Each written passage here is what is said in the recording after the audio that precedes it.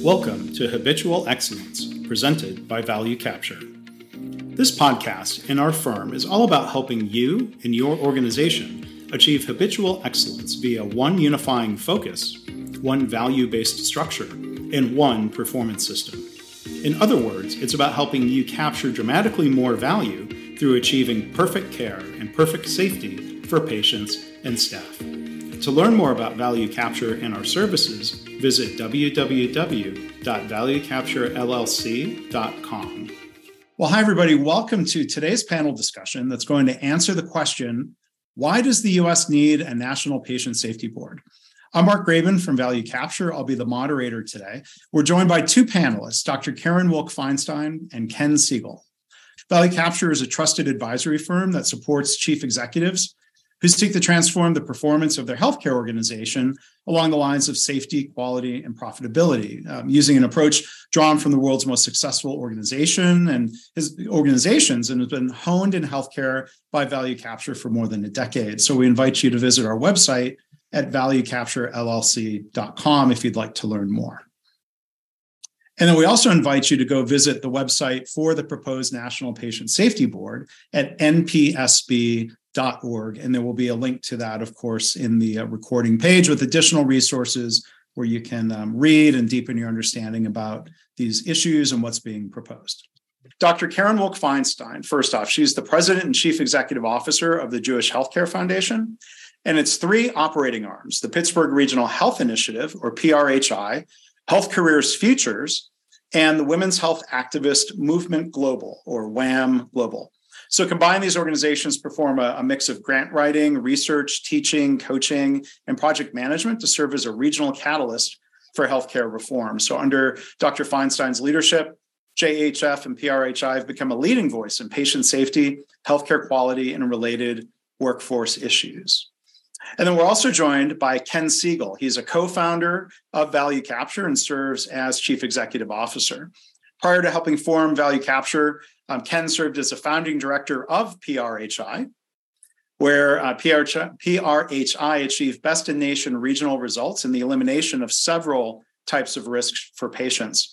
Before that, Ken served for 5 years as a senior program officer of the Jewish Healthcare Foundation of Pittsburgh, where he guided many community health improvement initiatives. And so you might have figured out Ken and Karen have known each other and worked together for a very long time. So with that relationship and with their knowledge and experience, I know we're going to have a very lively and informative discussion here today. So again, thank you everybody for joining. And I think Karen, first, to you, give you an opportunity, if you would please summarize the concept of the National Patient Safety Board.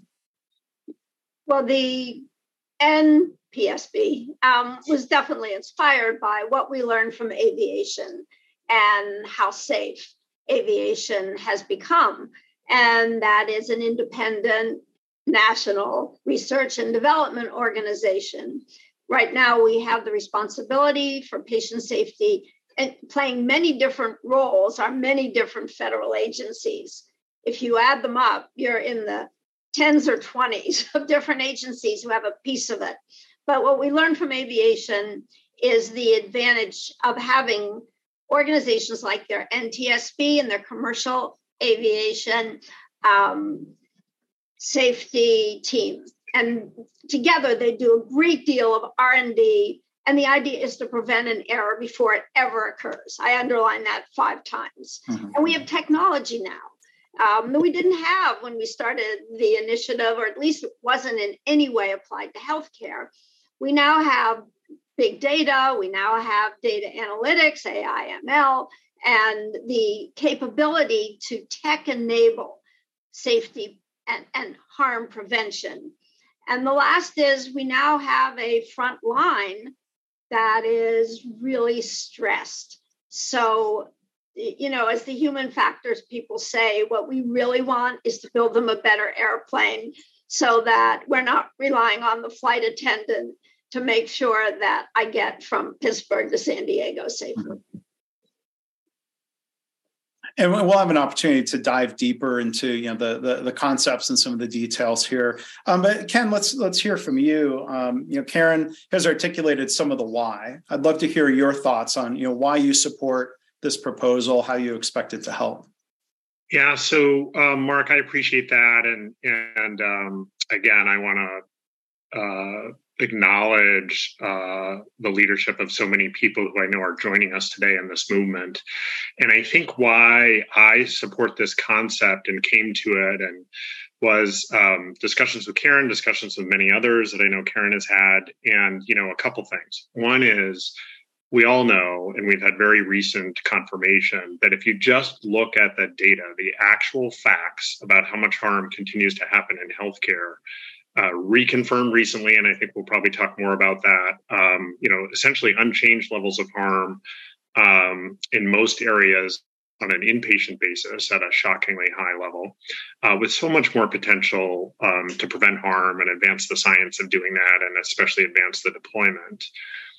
So the outcomes just, we aren't where we need to be. And that should cause us all to think about, if every system is producing exactly what it's designed to produce, what we have right now is producing, not nearly enough forward movement.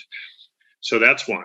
And second, I'm sort of haunted by the inspiration for many of us, and someone we learned a lot from, who, was a great leader of the safety movement across industries, Paul O'Neill, first co-chair with Karen of the Pittsburgh Regional Healthcare Initiative. And, he would say things like, organizations and systems cannot be situationally excellent, that you're either excellent or you're not. And from a systems perspective, looking across many organizations, that's also true, right?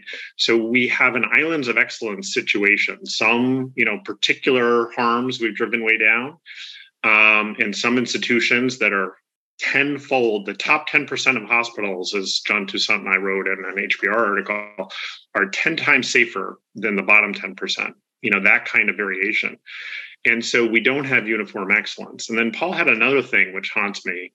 And he says a lot of well-intentioned activity that does not connect in a systemic, powerful way to produce, the results that we need is not, can actually be, it's not dangerous. Well, in and of itself, it's well-intentioned. It can be good in an isolated way.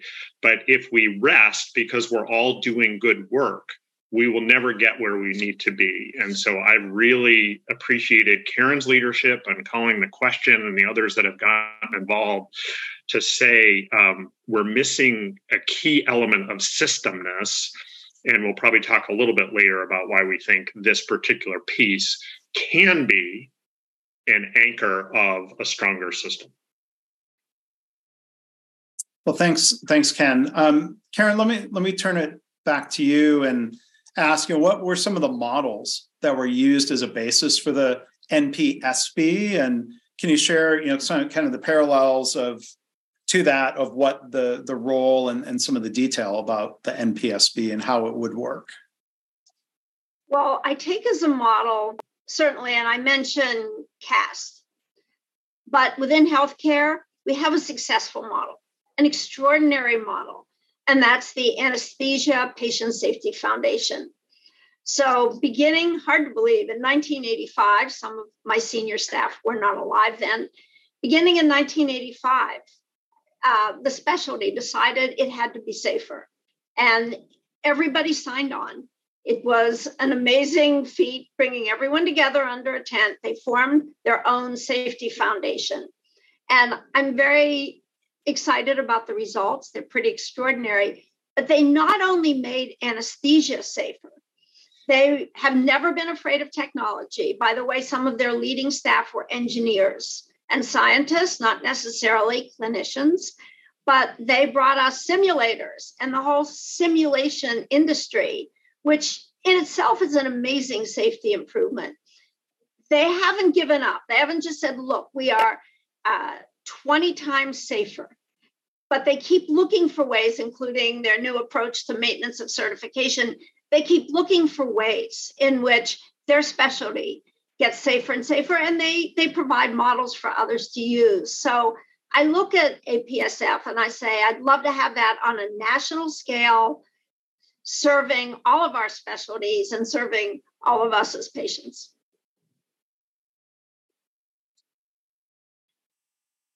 So, Ken, go ahead, please. No, and and you asked about the National Transportation Safety Board as a model, and maybe I could just say a few words. Again, there are people on the call that are more expert than I about why I found it to be a powerful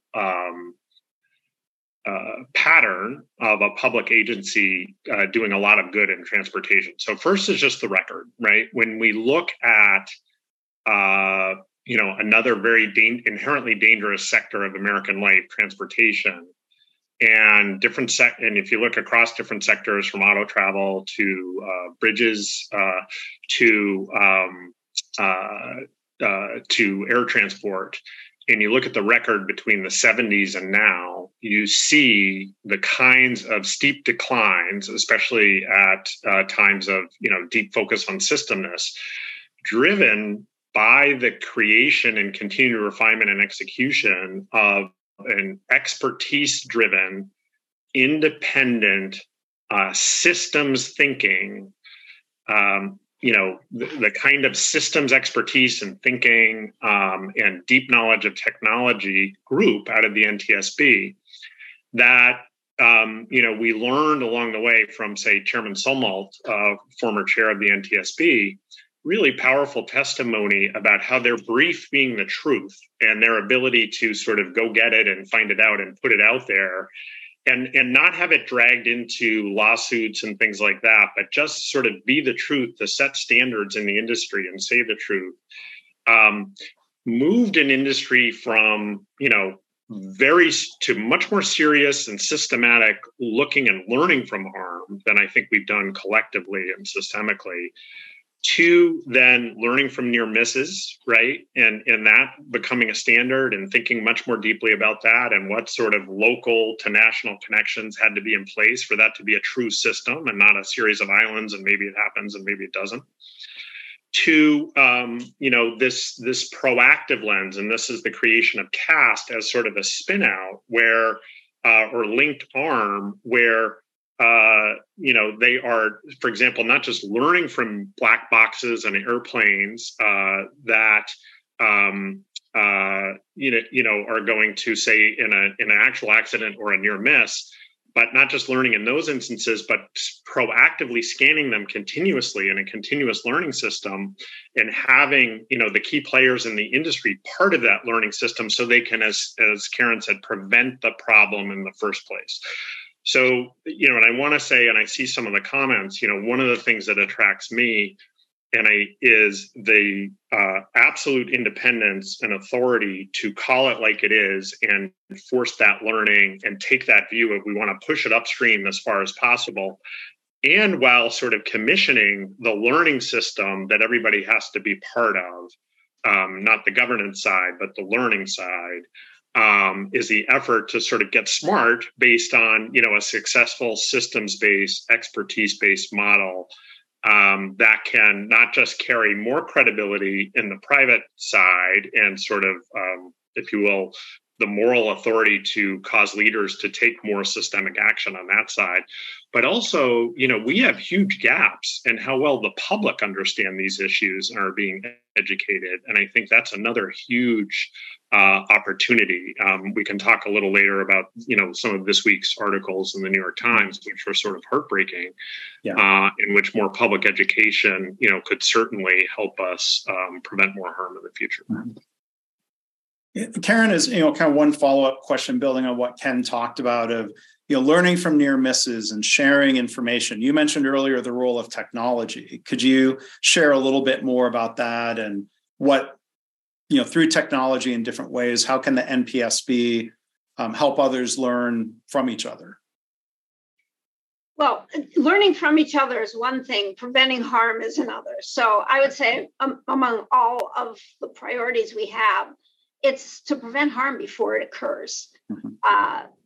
And so you do that, obviously, when you can put together the kinds of technologies that are out there, monitor sensors. You look at the extraordinary control rooms that quite a few hospitals have. I'll give you a concrete example. And they're meant right now to manage bed flow, which is important. You can't have people out in tents sitting in ERs and hallways. You want to manage the bed flow, which we could argue is sort of a safety issue in itself. But the amazing thing is the technology that allows a NASA-like war room, operations room in a hospital manned by nurses, where they are constantly knowing what is happening around the hospital, and personnel, equipment, supplies can be sent to the most strategic place. Mm-hmm. So I think of the technologies that are out there, just as an example, there are many ways those control rooms can also be set up as safety prevention rooms with the right data and knowing what are the preconditions for harm. What are some of the contextual situations that say warning, serious warning? Then we would have a way of starting to systematically prevent harm before it occurs, know where your hotspots are. So that's just one example. We have so many examples out there of amazing uses of technology. And I'll just say one of the most intriguing to me is something called Madeira out of the Applied Physics Lab at Johns Hopkins, the mechanical device interoperable something. Anyway, Madeira is a pod. Madeira can go onto a battlefield and tend to a wounded warrior. It can diagnose what the warrior needs, and it can actually intervene and keep the warrior alive for up to 3 days until they can be safely evacuated to a military hospital. So I think of our rapid response teams, and when they're functioning well and when they're available now during staffing shortages and in the middle of the night, I often say to the people at APL, could you get Madeira in an elevator? But I am thinking of the many ways the technology could help relieve some of the burden, but also, as I said, and I can't say it enough, the overall objective is not to have harm occur. To intervene before it occurs. Right. And when that's what you're focused on, you have to look at autonomous technologies. Before, Ken, I want to bring it back to you, but I think there was maybe just as a quick follow-up question, Karen. Lisa asked, how do we prevent these monitors from being, quote unquote, managed remotely to help ensure that the people monitoring them are present in the facility?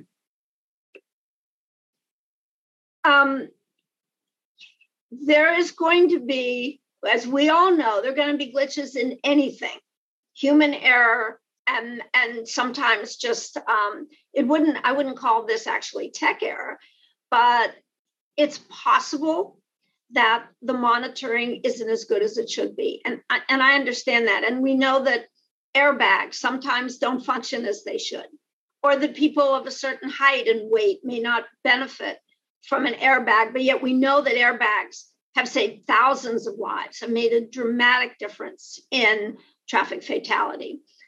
I can't ever promise you that any intervention is foolproof, that nothing could ever go wrong. But I do want to say the balance of lives saved, and there's enormous respect. I encourage everyone, if you get to visit one of the control rooms, these are the most diligent workers who are constantly scanning the environment, and it's much better than not having it. Okay. Mark, could I comment on that and make another related point about technology?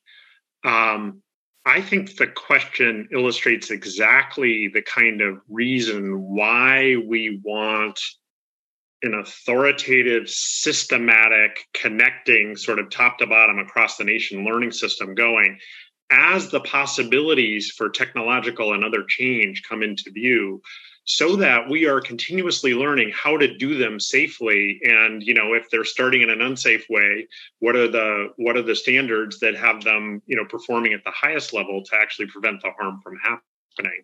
And so and obviously I don't think anyone on the call or otherwise is thinking, this, any enabling legislation is going to rule this in or that out, or this has to be done that way. We're trying to create the capacity for the best continuous expertise and learning to occur and be public and, about what the dangers are and what the risks are and what the ways to prevent the harm from happening, and ways to not fall into a well-meaning trap of, not solving the harm or causing another problem. It's a continuous system of learning, that systems perspective.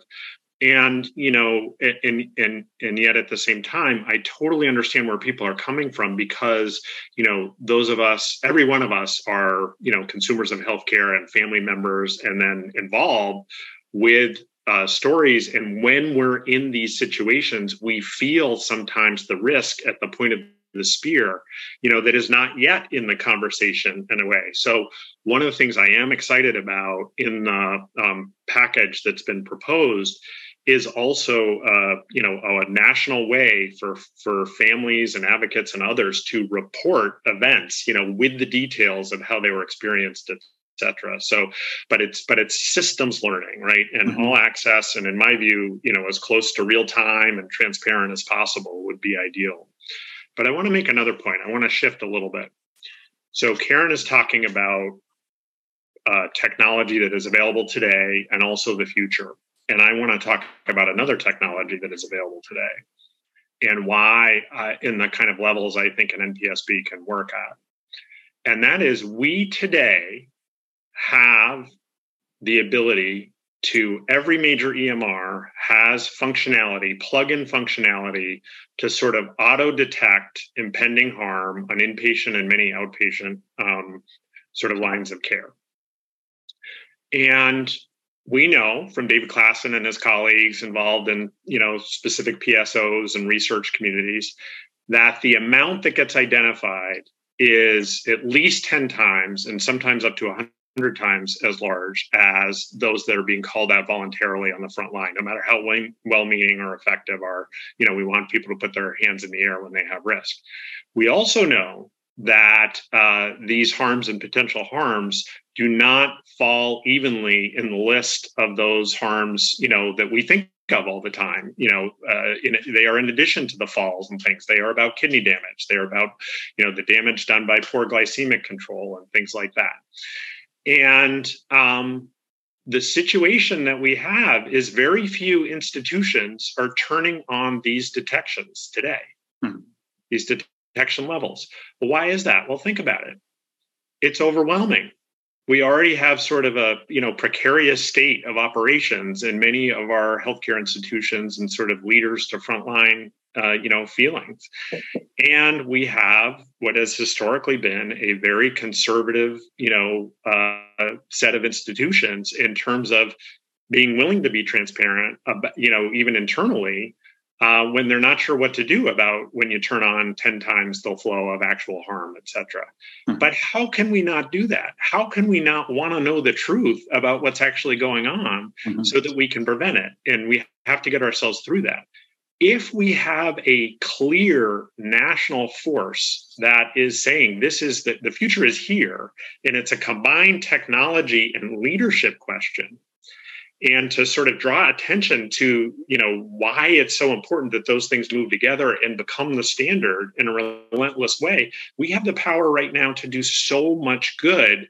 But in our highly distributed way, it's going to be harder. And again, shout out to our colleagues at CMS who have embedded some of the first electronic detections in their measurement, et cetera. We have the CDC that long term has been, driving our error detection on infections, toward this direction. But we can take this big leap, but we need more of a center of gravity, to help us get there. So I'll just use that as an illustration of what I think is possible. Again, it won't definitely happen, and it's going to take great leadership and execution and the right design, but that's possible.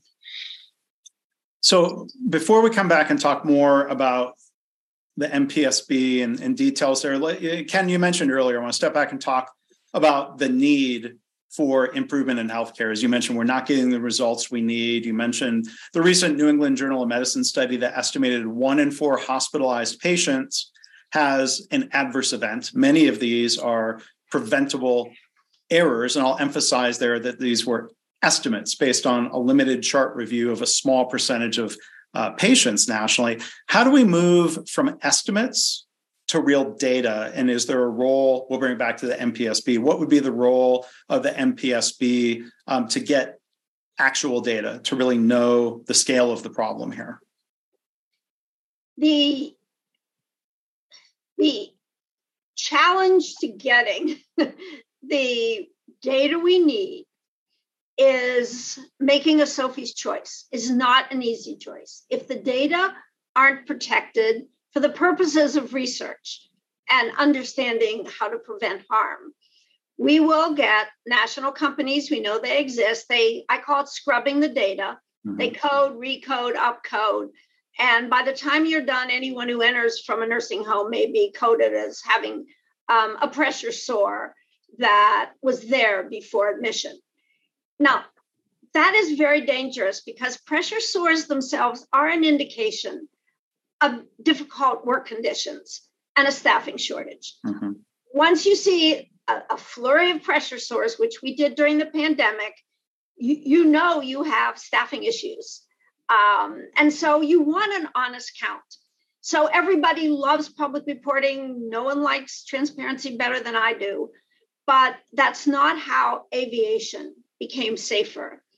I think that for a while, at least, that this isn't an oversight organization. It's research and development to find solutions and ways of preventing harm. Focus on that. It can't be everything. There are going to be federal agencies that regulate, that provide oversight, that are transparent, that do public reporting. We all know the data that are reported now are not, Ken mentioned it, and we know it. We're not getting all the errors. We're not getting near misses. And then we're not even getting, aside from the errors that people don't know about, they're the errors that get coded away. I mean, they're an error, but they're coded away.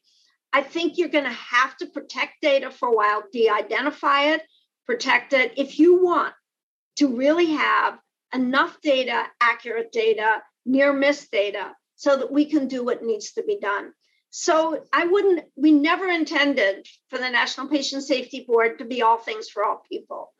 But it is what it is, a coalition of almost 80 organizations representing the full range of stakeholders came together and signed off on it. And I think you have to look at it in its own context. It just is what it is. It's not going to solve all of the issues around safety. Mm-hmm. Mark, could I comment as well? Yeah. And it may come from a slightly different angle. The illustration I gave last time, I think, is an example of how, with, again, that intellectual leadership of, what's possible and and highlighting that.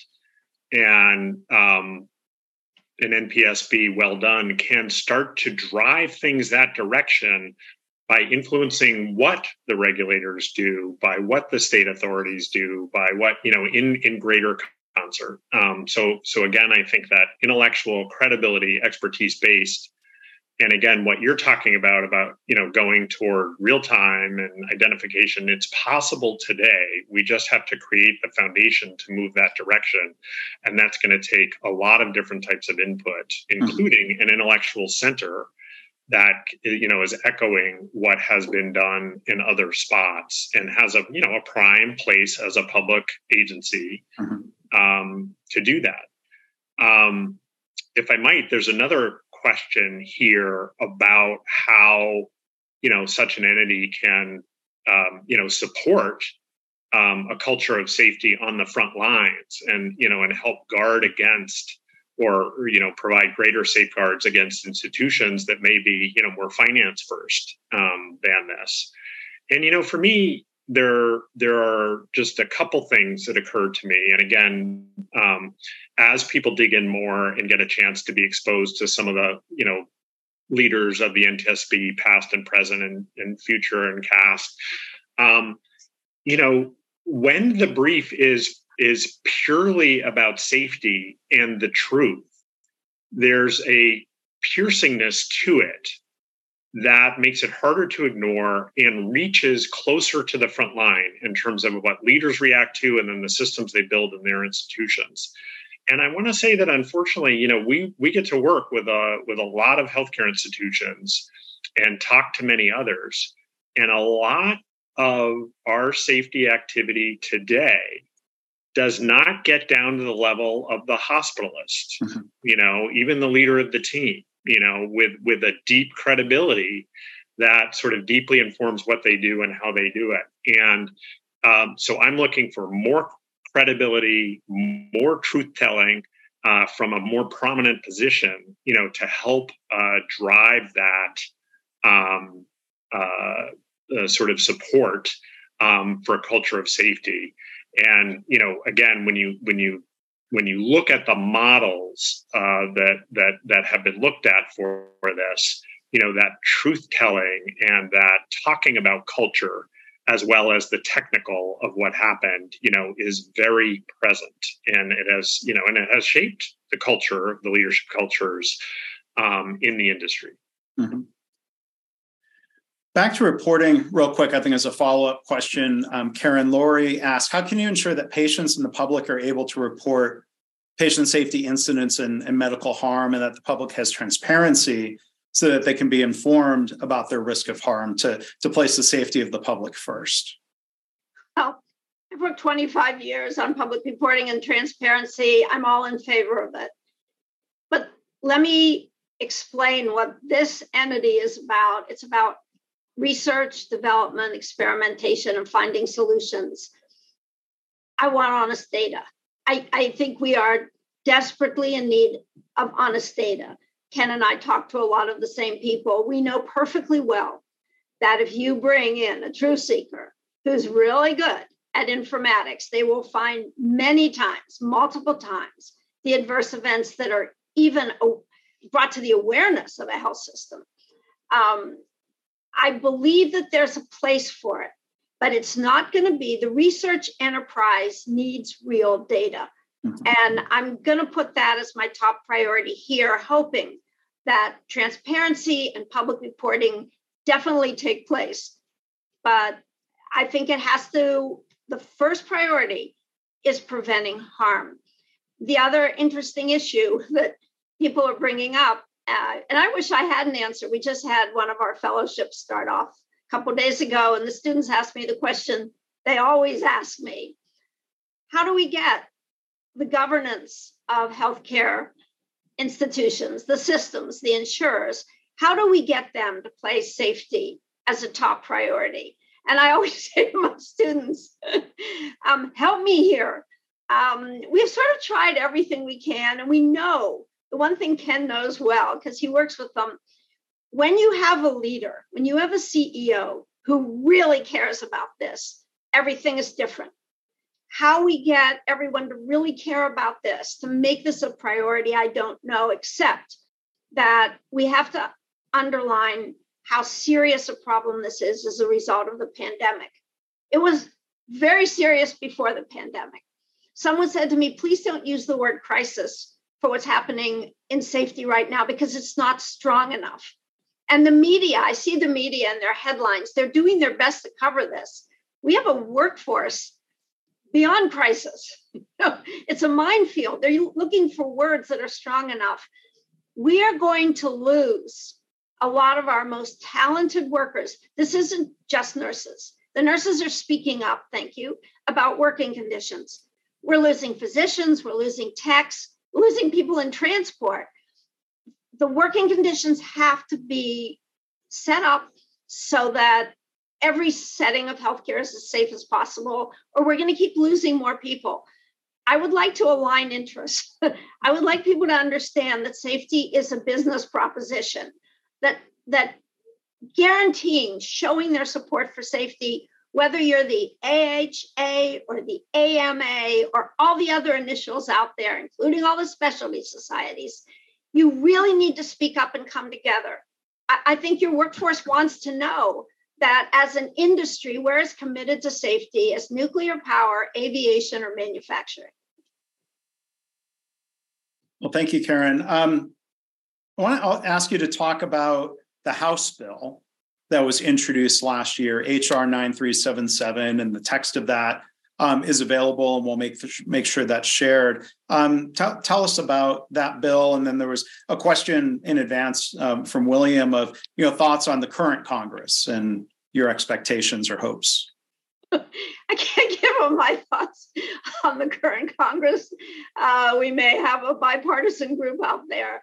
Yeah, it's scary. Getting business done is scary. Senate, less scary. Senate, a little more stable, more predictable. The House, as we all know, is having its own turbulence, inter-party as well as intra-party. That is scary, obviously, to me, and we are all well aware of that. The legislation itself has been introduced in the House. We had bipartisan support, then the election, then the day after the election, and the bipartisan support kind of fell apart temporarily. We do have a number of physicians and nurses in the House, in Senate as well, but in the House. And we're really hoping that they will heed the call and do something about our current issue. But I do want to emphasize, many of you who are on this call are probably part of an association or any of what I call the initials. The most important thing, if this matters to you or you wouldn't be on this call, the associations are what the legislators look at.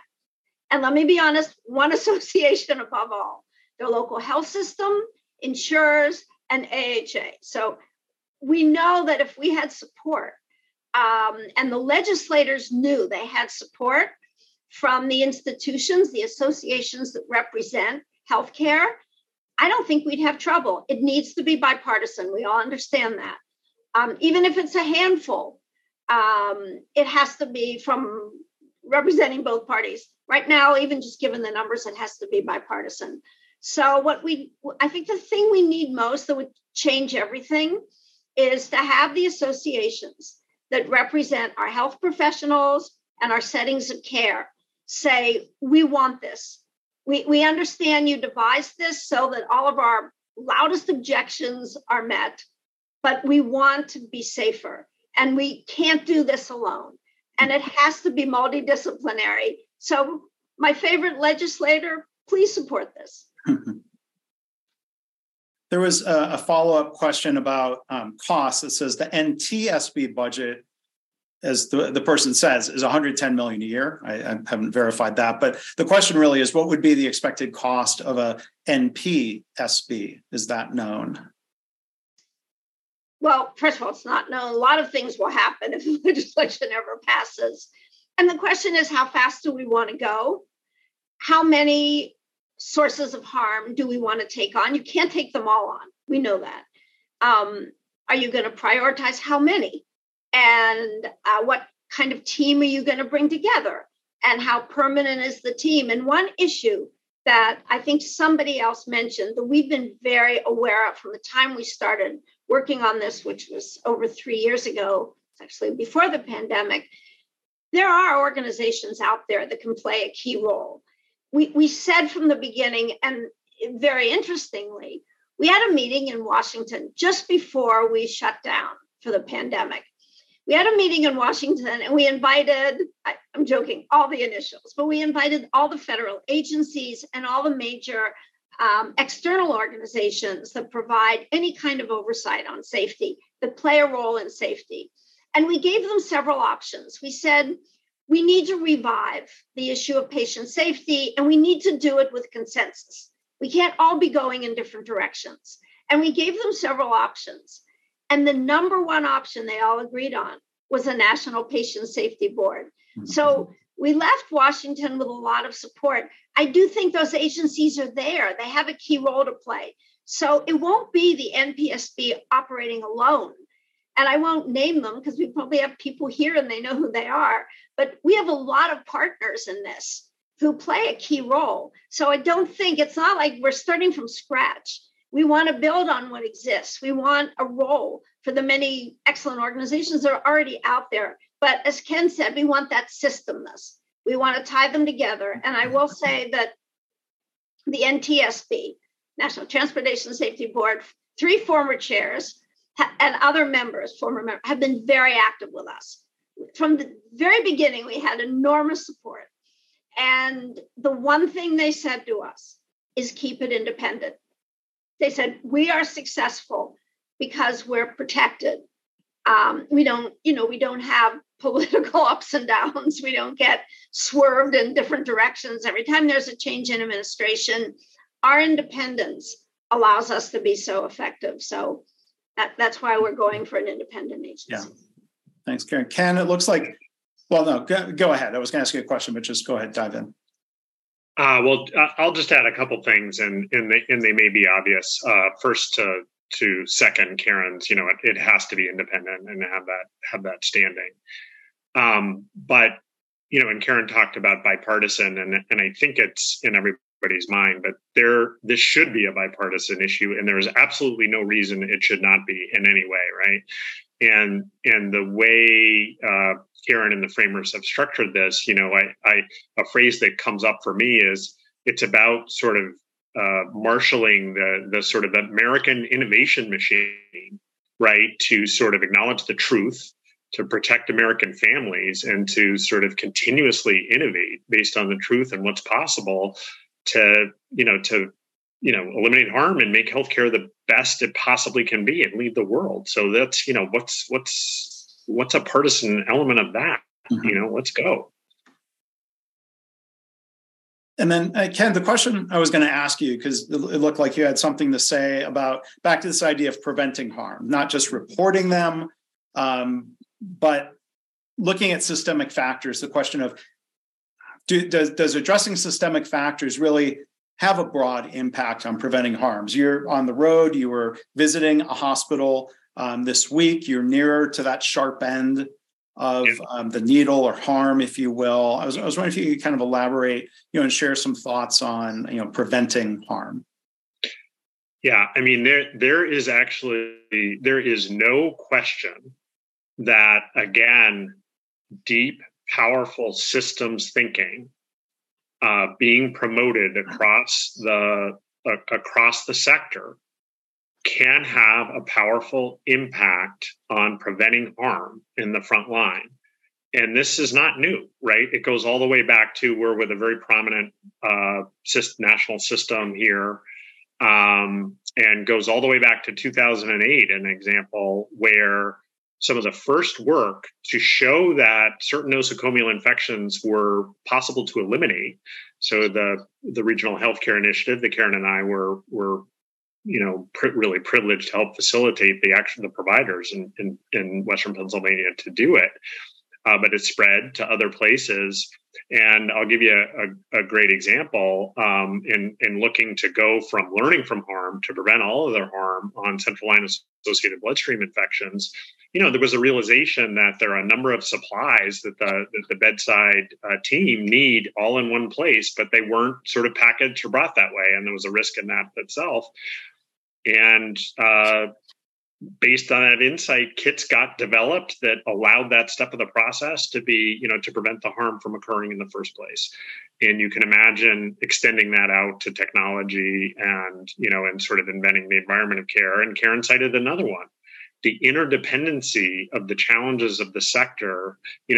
Safety is dramatically affected by staffing, right? In the staffing crisis, and the institutions that have led with safety, truly, which requires you to sort of get behind your frontline staff in a big way, have had fewer staffing problems, right? We have inspiring examples of the systems thinking and people-focused leadership within that prevent harm. So I think of a recent guest on our podcast, Mark, from Washington Hospital, and again in Western Pennsylvania near Karen, where they, when COVID hit and Karen cited COVID, they were quite concerned about needing the potential to move toward requiring a lot of traveler staff to come in because they might lose theirs to the big systems that were hemorrhaging people. And they'd been long innovators. They, Leapfrog A Hospital, Community Hospital, and doing, work with the Toyota Supplier Support Center, et cetera, really deep innovators. And they innovated, and they came up with a way that their staff could enjoy enhanced coverage and income, while not getting anywhere near what it would cost for travelers and not needing travelers to come in. But the motivation of it was safety, as well as safety for their patients, as well as finance. And you know what? 125 years into their existence, they have not hired a single traveler in their hospital and in the inpatient setting because of that safety first, people first leadership commitment. And, again, that's the kind of systemic thinking and promotion of examples and analysis when brought to bear on challenges that can affect, what's happening at the sharp end. Mm-hmm. Quick follow-up question, Ken, before we get back to the MPSB topic directly. Sarah asked, there are times when local healthcare leaders or care teams become immune to, or they become accepting of routine harm. What strategies can the frontline use to influence their leaders? So we'll talk more here local at the sharp end before we zoom out again. Do you have thoughts on that, Ken? I do. And we have, again, so many stories and deep insights and powerful emotional insights from people on the call, and that's one of them. And many of us have seen it happen, right? It's an overwhelm, it's a normalization of risk and the harm that occurs, and can come from a sense of helplessness, a sense of overwhelm, those kinds of things. The thing that we think helps, and I'll mention one thing, is, again, systems thinking and experiences, and taking leaders of healthcare institutions to the front line to see the risk and the challenge that is being faced in a systemic way that helps look at the principles that can be brought to bear by leaders to better support that front line and reduce the risk, including the use of technology, in a far-sighted way, and in a more transparent way with the front line, in a no trade-offs way, is a way of giving hope and a set of new skills and different lens for thinking about the problem that can break through some of that pattern of seeming to normalize, the occurrence of harm. So that's just one example. Okay. Karen, I was going to ask you to go back and elaborate. You mentioned you've talked about coalition building.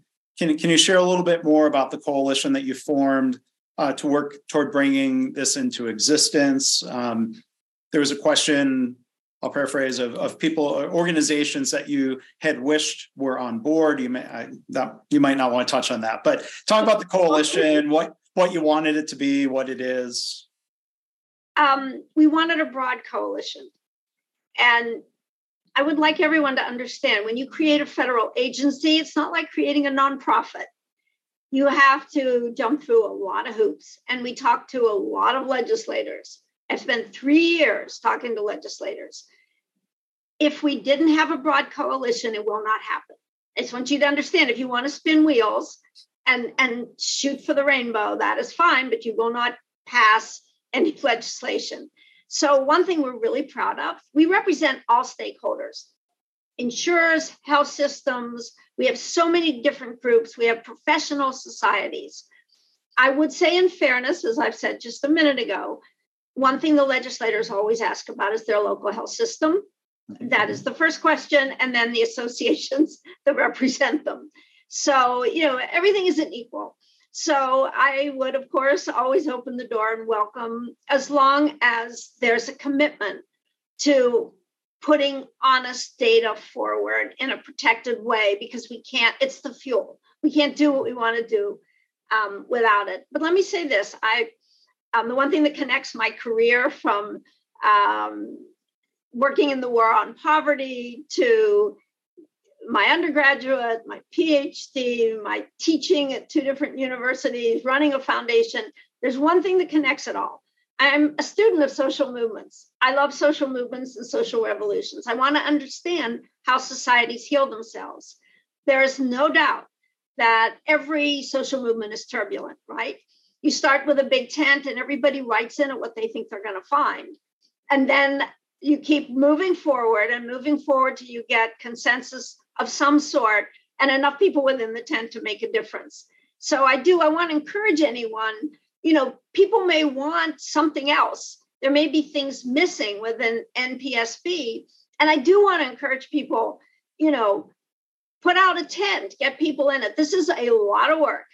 This is 3.5 years of every day talking to legislators, talking to the different organizations involved, and bringing the stakeholders together. But I have never seen a coalition like this focused on patient safety. It is very touching and inspirational how many groups come, and we keep growing.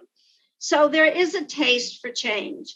And I would also say one other thing is it's easy to talk. It's easy to write in Q&As and chats. We know how change is made, right? I studied community organization. I lived through the war on poverty. I lived through the women's movement, the AIDS research movement. We lived through all these movements that were turbulent. The one thing I would say, things matter more than others.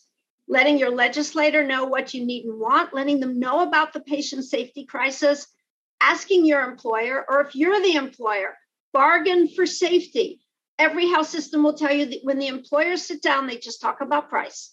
So the things you can do, we need to send a loud message to everyone that patient safety is a front burner item. And us talking to each other and sending each other chats is invigorating, but it isn't going to get the job done. Mark, could I expand on a point and the social movement? And one of the things I'm not sure we said was I had the chance to be on Capitol Hill as a legislative aide and a leadership aide when I was quite young. Didn't know enough. But got to see that process. And, first of all, thanks to Karen and everybody else who's been involved for 3.5 years to bring us to this point, to sort of help rekindle based on the energy that Karen's talking about and that we need, to bring it forward. And there's some exciting tectonic plates potentially moving in Washington around this legislation, et cetera. But it is a long haul, right? And especially something that's about sort of a system shift. And just because a bill is introduced, that it's still a long road to passage. And so all of this energy is needed, including, what should it be like, et cetera. And, one of the things I quickly learned in my Washington years was, you pass the bill and you think you've accomplished something, and you have, but then the way the regulations are written and then interpreted and then carried out. So, this and no one should be discouraged. That's just the way it is, in a democratic republic trying to learn and move forward. But the more we can have the best systems thinking about the type of intervention needed and keep the energy going behind it, we can, everyone on this call is needed to stay engaged and stay linked and keep sharing your best thinking and push it forward in the ways that Karen has said. And it's going to be a long journey. And, and by the way, this is not the only thing that should be happening, right? These things can be complementary. This should not be an all eggs in one basket type of approach for the movement. So, again, thank you to Karen and her indefatigable putting together of pieces when she could be taking it, more easy from her position as a foundation and national leader on this stuff. But we need everybody, and we need everybody for the long haul. Karen, there's a question for you. This is sort of in the details, but you talk about research focus. How would you picture the NPSB interacting with university researchers and academics? Everything. Let me say everything. Where does the R&D for the Department of Defense, where does DARPA go? Where does everyone go to get the best thinking, the best research and experimentation? So just give me my bigger vision. My bigger vision is we'd have a number of innovation hubs solely focused on patient safety. That would be multi-institutional, multidisciplinary, in areas that want to form a hub. And there'd be a lot of research going on, not all centralized. It does not need to be centralized. And there is money out there for research. We'd like to see even more. But there's a lot of talk at some state levels, our state, And there's talk at the national level of setting up regional hubs for innovation. Let's make patient safety a wonderful focus for an innovation hub. And these bring together, they cross boundaries in terms of universities and institutes of science, but we know it's doable. And I love the idea that we would build excitement around the country, that this would become at graduate schools of everything, engineering, business, informatics, biomedical, of course, informatics, medical schools, nursing schools, that this would be an area of inquiry. And we would not only teach it and get our students excited, but that our researchers would have the funds to come together and do big breakthroughs. So maybe one quick question here, being mindful of time. There's a couple questions related to public awareness. I've noticed the general public is, I'll say, completely unaware of the scale of harm that exists in health systems. And we know this is not just a US problem, but what can be done to help improve public awareness, to help try to marshal some support from everybody to realize we really need to be working on this? Oh, this is such a big topic and an interesting one. I'm going to suggest that the media have actually been very helpful. Mm-hmm. The problem we have is the response they get when they bring the issue to the fore. We understand they respond to readership. Okay, right? It's a business as well. And when we see articles, the New York Times article, the one on December 15th, about faith-based hospitals and how faith-based are they? How mission-driven are they? If those reporters don't get feedback from all of us, if they're New York Times, you couldn't, wonderful publication, gets a lot of circulation. If we don't respond and say, wonderful article, so glad you mentioned it. This is why so many nurses are leaving. Mm-hmm. This is why we're losing our best doctors. If you don't respond, the media sources say this isn't an issue of interest to the public. It's been a real problem. We don't know what is wrong. When the media do something, that article, if that didn't wake you up, but if we don't respond, and we've had documentaries, you've seen them, right? We see the documentaries. If we don't react and say the public does care, this does matter to us, we're not feeding the kitty, we're not saying to the media outlets, please keep covering this. It really matters to us. If I could piggyback, I think Karen makes a strong point, and I appreciate this coming up. If I could piggyback with another example that struck me this week, from the journalist, the New York Times, there's a piece that starts with a deadly epidural, heartbreaking piece about harm occurring for example, in New York hospitals that serve disproportionately poor members of the community. And, one can't not be struck by the preventability of the harm. And one of the things that struck me, though, was that the source for some of these different incidents was a database kept by reporters nationally, pieced together from all of the different state level agencies and other local that do report, right?